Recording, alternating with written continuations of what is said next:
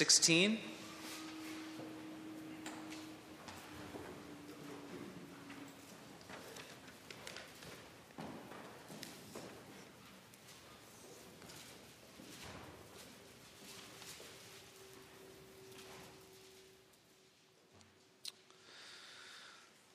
Focusing mainly on two verses in the middle of this passage, verses 18 and 19. But we'll read chapter 16, verses 13 through 20.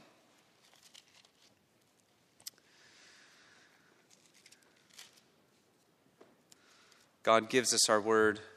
God gives us His word for our good. Let us give our attention to its reading. When Jesus came to the region of Caesarea Philippi, He asked His disciples, "Who do people say the Son of Man is?"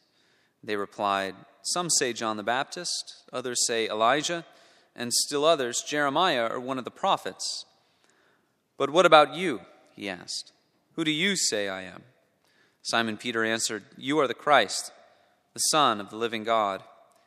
Jesus replied, "Blessed are you, Simon, son of Jonah, for this was not revealed to you by man, but by my Father in heaven. And I tell you that you are Peter, and on this rock I will build my church, and the gates of Hades will not overcome it. I will give you the keys of the kingdom of heaven. Whatever you bind on earth will be bound in heaven, and whatever you loose on earth will be loosed in heaven." And then He warned His disciples not to tell anyone that He was the Christ. The grass withers, the flower fades, the word of our God endures forever. Then on page 83, the back of the blue hymnal, we find Article 28.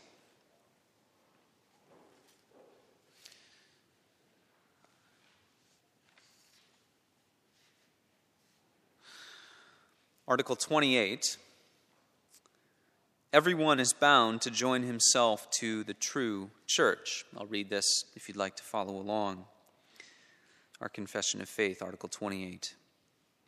We believe, since this holy congregation is an assembly of those who are saved, and outside of it there is no salvation, that no person of whatsoever state or condition he may be ought to withdraw from it, content to be by himself, but that all men are in duty bound to join and unite themselves with it, maintaining the unity of the church, submitting themselves to the doctrine and discipline thereof, bowing their necks under the yoke of Jesus Christ, and as mutual members of the same body, serving to the edification of the brethren, according to the talents God has given them.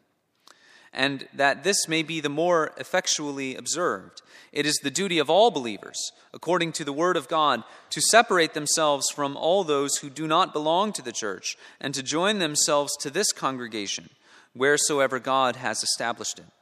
Even though the magistrates and edicts of princes were against it, yea, though they should suffer death or any other corporal punishment. Therefore, all those who separate themselves from the same or do not join themselves to it act contrary to the ordinance of God.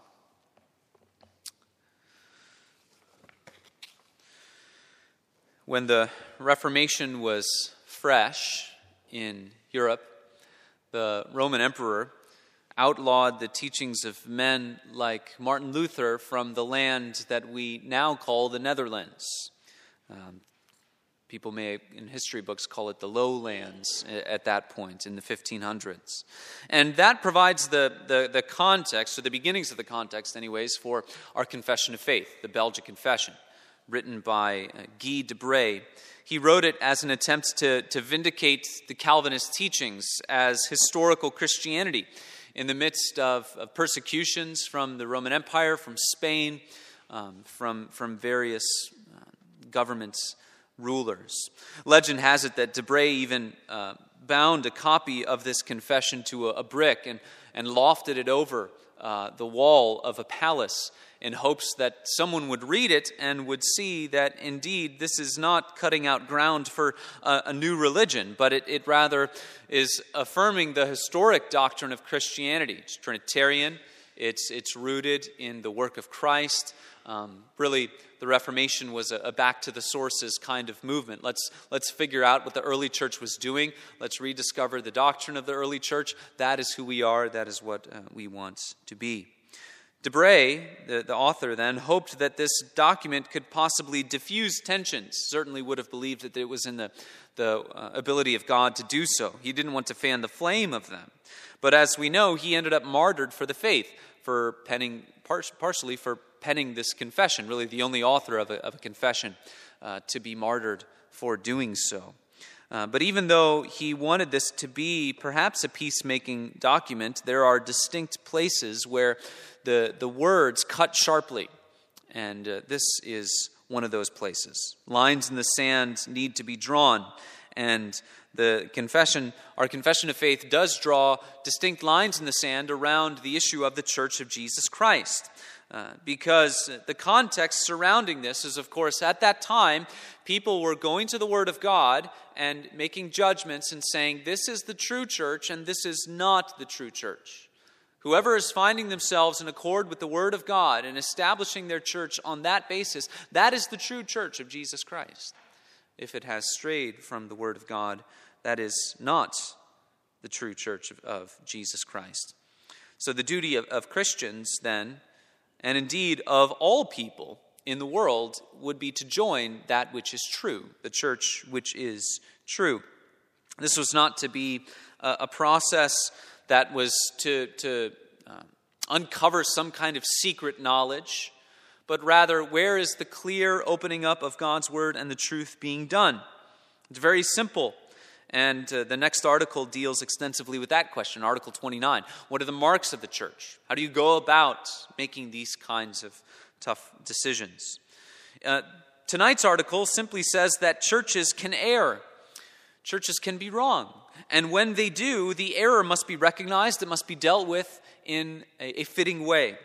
It also deals with the church as a necessary part of the Christian life. Necessary back then for different reasons, and some of the same reasons, necessary for us today in some different reasons and many of the same reasons. Ultimately, we cannot avoid the church. We cannot keep distant from it. Rather, we are to join ourselves to it. We fast forward from Guy de Brès in the 16th century to the 19th century in Holland. And what had happened is that the Dutch Reformed Church, the state church, had become so severely inundated with modernism and had lost the ability to train ministers to be effective ministers. And to the point where most who labored in the church were totally beholden to views that really had no idea what the authority of God's word was all about. Really didn't know how to defend or even to proclaim the Christian faith. And in the 19th century, what ended up happening and how that changed was local churches understood the duty of Christians, understood what the historic faith was all about. And really one of the amazing things that happened in the first half of the 19th century in Holland was that ministers who had been woefully trained to go out and to become ministers went to local churches. The local churches opened up their eyes, through the grace of God, opened up their eyes to what the gospel was. And then their hearts were set aflame, and these ministers in these small churches who had been retrained by their own congregations then became intense defenders of orthodoxy. It's from that whole situation that the controversy of 1834 came about, the secession from the Dutch Reformed Church. And really, that's where we find our roots as the Christian Reformed Church, in that what you call the offscheiding. Many of the offscheiding people came to this country and had a hand in beginning the Christian Reformed Church. What we see from Article 28 is very simply this. A Reformed understanding of the church rooted in Scripture is this. We hold the church as centrally important, but the church's power is not arbitrary. It is rooted in Scripture. It's rooted in God's Word, no matter what the culture, the age, or other churches might say. The church's authority is central, but it's not arbitrary. It's rooted in God's Word, no matter what the culture, the age, or churches might say. Let's take a look at Matthew 16 together. First, we see the necessity of the church. The necessity of the church. There's this very famous interaction between Jesus and Peter. Jesus says that the rock upon which he builds the church is what Peter says. It's Peter's confession, right? And there's been a lot of conversation around this passage historically in the church. This is not teaching for a pope, right? This is not what Jesus is saying. Under the inspiration of the Holy Spirit in the Gospel of Matthew, in this interaction, Jesus says, "You are Peter," uses the Greek word there, Petros, which is a small stone. "You are Petros," this small stone. And on this Petra, uses a different Greek word, the feminine form of it, which is a large rock, a big rock. "Upon this grand rock I will build my church." Therefore, if Jesus were wanting to say that Peter is to be some kind of a vicar of Christ, this foundational part of the church, this pope of the church, it would make no sense for there to be two different words there: a small stone, his name, and a large rock. So this is not teaching for a pope. Rather, what Jesus is saying is that Peter is a forerunner, as one who confesses faith in Christ. He is an example to which many, many millions and perhaps billions will be added who confess this true and orthodox faith. Jesus does not need a vicar on earth because he has sent a helper, the Holy Spirit, so that as the gospel is proclaimed and the gospel goes forth throughout the world, the church might be built up as men, sinful men, imperfect men, flawed men proclaim this truth. Jesus is talking about building the church here. The word is ecclesia. This is the called out people that we talked about last week. People that are displaced from their sovereignty, displaced from their ability to define their life. They're called out from that and into the church. Jesus here is talking about his own activity. I will build it. The verb for build is tied to the idea of construction, building a home or something else. It is making something appear that was not there previously. Everyone loves to go and find or check up on the progress of a project, right? And many of us would come through the parking lot wanting to see how far the elevator project had gone. Right?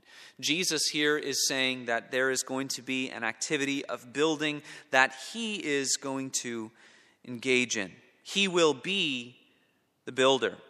The theological issue to mark here is that this is a special activity of God, of Christ himself, that is not promised in all things. Jesus has not promised to build the American Congress in the way that he has promised to build the church. This is a special promise that he has given to his people.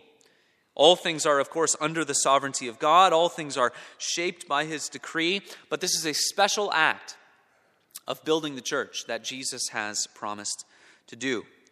As those who are seeking the truth, and as people who seek the truth in the world, we should ask, where has God promised to act savingly? Where has he promised to do that? And that is where we should go. The answer, of course, is the church. So the church, you might call it the sphere of God's activity. This is the realm in which God acts to save and to sanctify his people. I've heard the church referred to as the school of Christ, and I think that's a wonderful way of putting it as well. The school of Christ, where we grow up in the faith, where we are educated in the faith so that we might be healthy and thriving Christians. It's where we find the care of Christ for the church. Ephesians 5, verse 29 says this, "For no one ever hated his own flesh, but nourishes and cherishes it, just as Christ does the church, because we are members of his body." There's a special care that he gives to the church. This is where we go to learn of Christ and be taught of him. So then, as Jesus promises to build the church and this special activity that is particularly defined by the name of Jesus Christ. Of course, as we learned last week, the church stretches back all the way to the beginning of human history. but constituted as the new covenant church under the realm and the explicit reign and rule of Jesus Christ, it has been brought to this fullest state that it will be up until the second coming of Jesus. That's really the next thing we await, is the second coming of the Lord.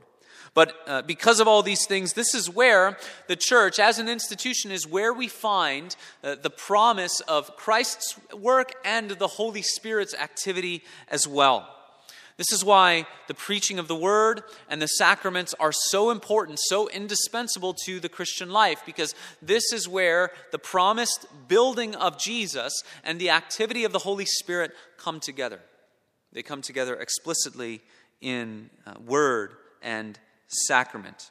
If you go out looking at mountains, wanting to have God especially work in you, that may indeed happen. You may receive a spiritual blessing, reminder of biblical truths. But God has not promised to work in the same way in those kinds of experiences that he has with the preaching of the Word and the sacraments, right? The means of grace. That's why as Christians we attend to the means of grace, which means we sit under the preaching, we observe the sacraments. Why? Because that is where God has promised to act. So one of the reasons why Reformed people talk about improving your baptism daily. There's this lifelong journey of improving, making improvements on your baptism, because there's lifelong significance to being a baptized Christian. And the Holy Spirit works through that, works through our observation of the Lord's Supper as well. As I mentioned, the church is the body of Christ. Therefore, he cares for it. That is how the church is defined in Scripture. 1 Corinthians chapter 12. Paul says, if all were a single member, where would the body be? As it is, there are many parts, yet one body. If one member suffers, all suffer together. If one member is honored, all rejoice together. Now you are the body of Christ and individually members of it. This is those, like we said, who are called out of the world and into the assembly of the righteous. We see in Acts, as the apostles are going from city to city or place to place to proclaim the gospel, we read things like 3,000 or however many are added to their number, meaning there was some way that they were keeping track of these things, added to their number. The church as an institution is distinct in the world.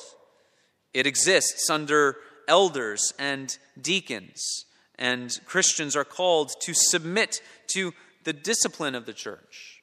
Scripture is sufficient to define the church. If we think that we need to go elsewhere to define the church, then what we are doing is we're attacking the sufficiency of Scripture. God has given in His Word all things that we need for faith and life and godliness as Christians in the church. Therefore, that is what we need. Sola Scriptura. Jesus tells us in Matthew chapter 16 that the church is invincible ultimately, and it is eternal. Jesus says the gates of Hades will not prevail against his church. This idea of the gates of Hades signifies one of two things. It could be talking about the power of Satan and hell and all that stands opposed to God, right? That's not going to overturn the church. The darkest spiritual powers will not vanquish it. Or it could mean simply the power of death. So whichever one Jesus means, the power of death or the darkest, most powerful forces of evil, neither of those things are going to extinguish the church in the world before Christ comes back. So he gives this wonderful promise, which is what? It's that the church cannot fail no matter what stands against it. Why? Because this is the place where, this is the institution where God is working out his saving purposes. He's given that special promise to it. The church will not fail, and it will not crumble before Christ comes again. We may say that human history only continues because of the church, because of God's desire to save. After the fall, what kept human history going? The fact that Jesus, or that God, promised to Adam and Eve that he would send a Redeemer. Jesus gives us this wonderful promise. The church is also singularly given the authority of the keys of the kingdom, as Jesus says in verse 19. I will give you the keys of the kingdom. Now, what do keys do? Really simple, right? They lock and they unlock. If someone gives you the keys to their house, what are they saying? They're saying that they're giving you the authority to open the house, to go in, to go out, and to lock it back up. It's a delegation of authority. That authority is not given to everyone, right? I don't give keys to my friend, and I'm implicitly saying that I'm giving the authority of those keys to all my friends. I'm giving it to that one friend. So the church, in what Jesus is saying here in Matthew chapter 16, the church, as it exists, defined in Scripture, under the authority of elders and deacons, gathered community of believers who confess the true faith, who open up God's word, who submit to the doctrine and the discipline thereof. This is the institution that has the authority to both open and shut the kingdom, to open it up and to shut it. The preaching of the gospel opens the doors to heaven, proclaims to all of the world, and the church is to proclaim it to all of the world. Liberally, we are to proclaim the gospel to the world, to open the kingdom and say salvation can be had full and free in Jesus Christ. He is a sufficient Savior to save you from your sin. Turn from your sin, repent, and believe in the work of Jesus Christ. In that work, the church knows no one who is saved and not part of the church. Submitting to the discipline then of the church, we come under, as the confession says, the yoke of Christ, which involves authority that has been delegated to those who govern the church. And church discipline is that which shuts the kingdom of God. If people endure and continue in unrepentant sin, if people refuse to leave grievous errors, then the church goes through the process of church discipline to what? To shut the kingdom of God to those people. The church, and the church only, has the authority of the keys of the kingdom of heaven. So in summary, the church is the only place where God directly promises his saving and his sanctifying work. To neglect the church is to ignore God's word. There is no such thing as a Christian in the Bible who does not belong to the church. Imagine that. You go through the New Testament, you read Acts, and you read all of the epistles. It's assumed that Christians will be a part of the church. This realization confronts the false piety that we see in our day of the no church mentality. Right? I love Jesus, but not the church. I'm not. I can't be a part of the church. I love the Lord. And that's as far as it goes. To do such a thing is to ignore what God says in his word. This is the only institution that is promised to endure beyond death. It's the only thing that will not be defeated before Christ's coming. It's the only institution on earth that can open heaven to sinners. For all of these things, we see why the confession tells us that we are bound to join the church. This is where God works. This is where God saves. This is where God has endowed the authority to direct our lives, to sanctify us in the truth. That's why the confession says, no person in whatsoever state ought to withdraw from it. The context in which the confession was written in the 16th century, there were people who were involving themselves in what you might call watchful waiting. They were wanting to see who's going to come out on top of all of these religious wars and battles, right? Is it going to be the Roman Catholic Church? Is it going to be this new thing, the Reformed Church? And ultimately, what our confession is saying, it doesn't matter who wins these battles on earth, right? It doesn't matter who wins. What matters is joining yourself to the true church. You can't wait and see who's going to be victorious so that you can align yourselves with the ones who have power. You're called to align yourself with the truth. The wider world context of today, many people who are involved in the work of missions will say, if you go to places where there's hostility towards the Christian church, you can tell people about Jesus, but don't tell them that they need to join the church. And this is something that we call the insider movement in the Muslim world.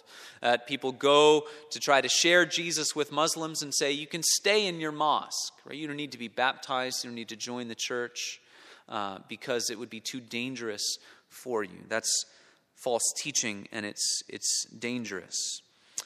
It's a distortion of faith alone. Right? We're saved by faith alone, but in the Scriptures, God tells us, He directs us what we are to do with our lives. Yes, we're saved by grace alone, through faith alone, and we praise God for it. It doesn't allow us to neglect God's word as it comes to the church. The context today that we find in our world, just give me Jesus, right? I love Jesus, but I don't like His church. This sounds pious to say this kind of thing. It sounds spiritual, but you can't love Jesus when you neglect His bride. The church is the bride of Christ, and you can't love Jesus and neglect His bride. My father has a long fuse, very, very, very long fuse that I often tested when I was growing up. I've only seen him intensely angry a couple of times. But I know that if you want to shorten that fuse quite a bit, say something about his bride and watch how quickly that fuse runs out. It reminds me of the love, the zeal that Jesus has for His bride. And to think about the bride of Christ as it's defined in Scripture, that's where we find the saving and sanctifying work of God, the bride of Christ. In John, it's called the sheepfold. In 1 Corinthians, it's called God's field. In the Old Testament, it's pictured as God's vineyard. We are the temple of God. That is perhaps the most powerful. The church, as it's defined in Scripture, is called the temple of God. Where do you go to meet with God? You go to the temple of God. Where is He dwelling in His glorious and awesome presence? In the temple. If people would be saved, if people would have salvation, they go to where He is. The temple of God, which is the people of God, as Paul says in 1 Corinthians chapter 3. So hanging over all of these things is a couple of issues. One of those is what does it mean to be reformed, right? Because Roman Catholics have a similar teaching, but it's different in significant ways. Roman Catholic Church says that outside of the church there is no salvation. And you might say that the church is given an arbitrary power. It's given the power to sort of shift doctrine around, and things can change with the passage of time depending on what the Vatican or any pope or any council might say. To be reformed is different because we're anchored in the principle of sola scriptura. So to be reformed is to prize the centrality of the church and sola scriptura. The church does not have arbitrary power to redefine things according to the majority. What do most people say or think today? That's what we should do in the church. No, that's not how we can do it. We're always finally regulated by Scripture. Article 28 was cited, as I mentioned, in the 1834 secession in Holland. Why? Because the National Dutch Reformed Church was laden with error and heresy. The true church follows Scripture. And when a church neglects the clear teaching of Scripture, faithful Christians are bound to make that known and to take appropriate action.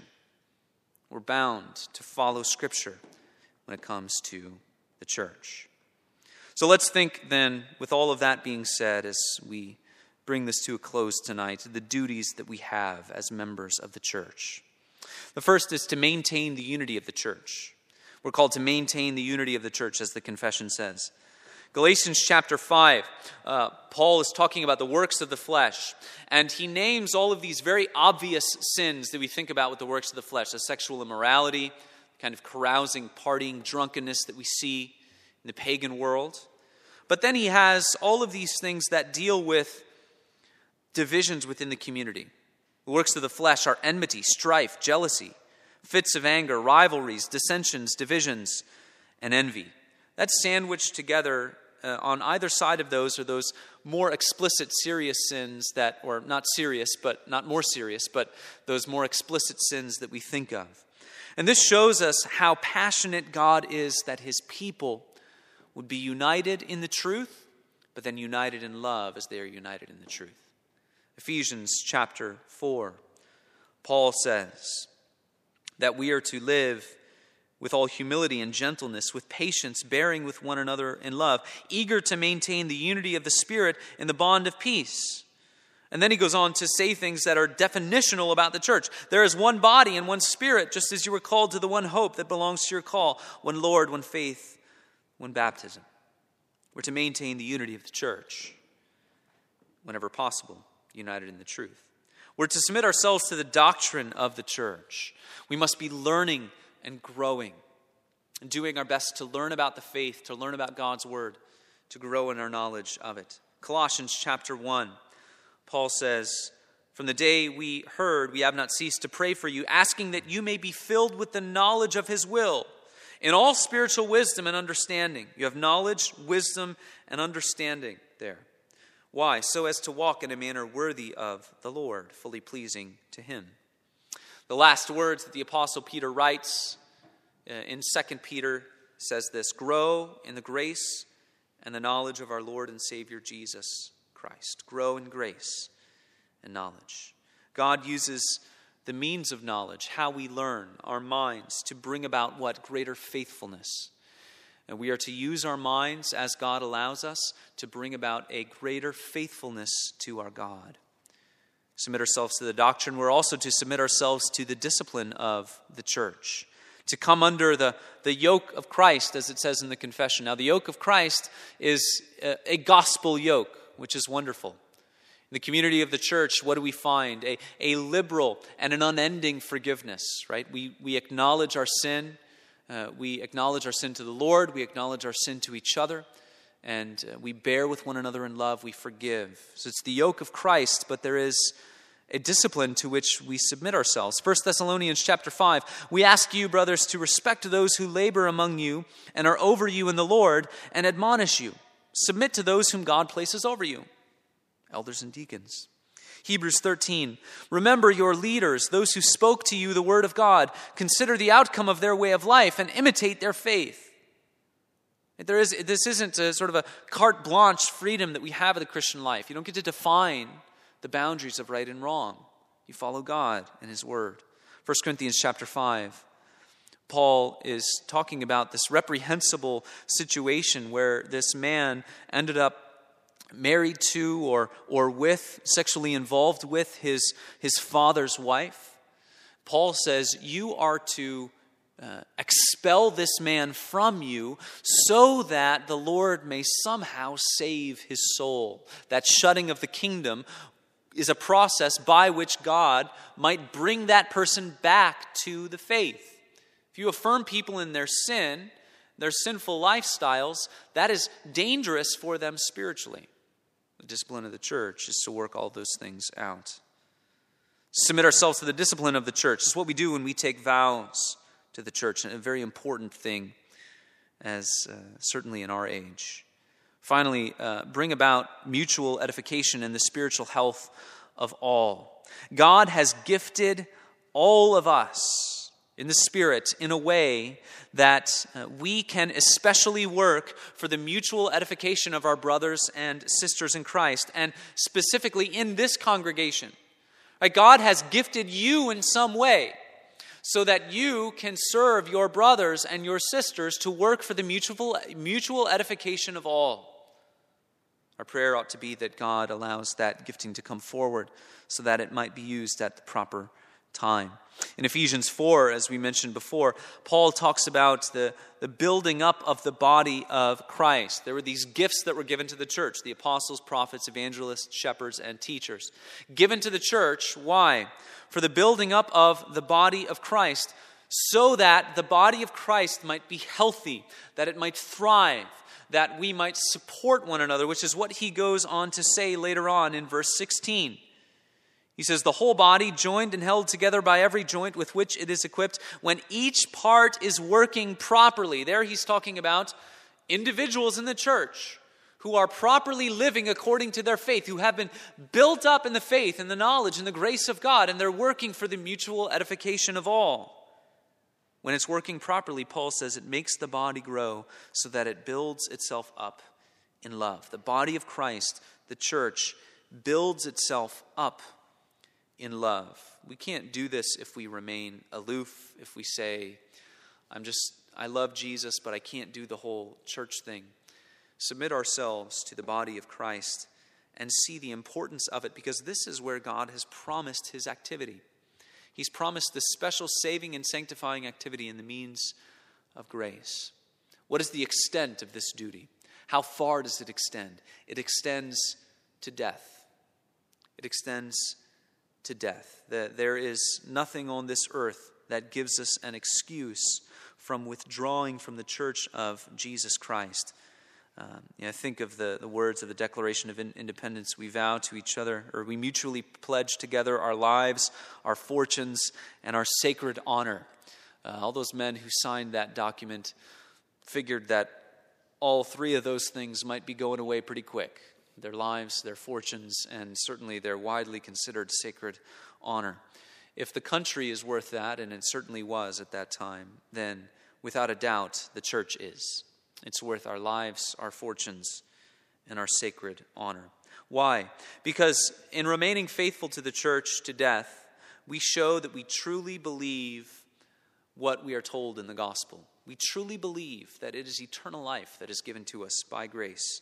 That truly Christ has given us power and victory over death. That truly the church will endure to the age to come. So in a world where we don't have to worry about dying for our faith normally, and we pray that it continues that way, what do? We still pledge that as death approaches, we will not waver in our faith. That as we feel our mortality working out of our vows and God's work in us, is that we continue to remain faithful and faith-filled with all of the promises that he gives to us in his word, so that his saving purposes might be worked out in us. Let's pray. Heavenly Father, we give you thanks and praise. We pray that you would strengthen us to be true to the faith, to death, that we would love the gospel and love our Savior Jesus Christ. We pray in his name. Amen. Let us end by singing number 443.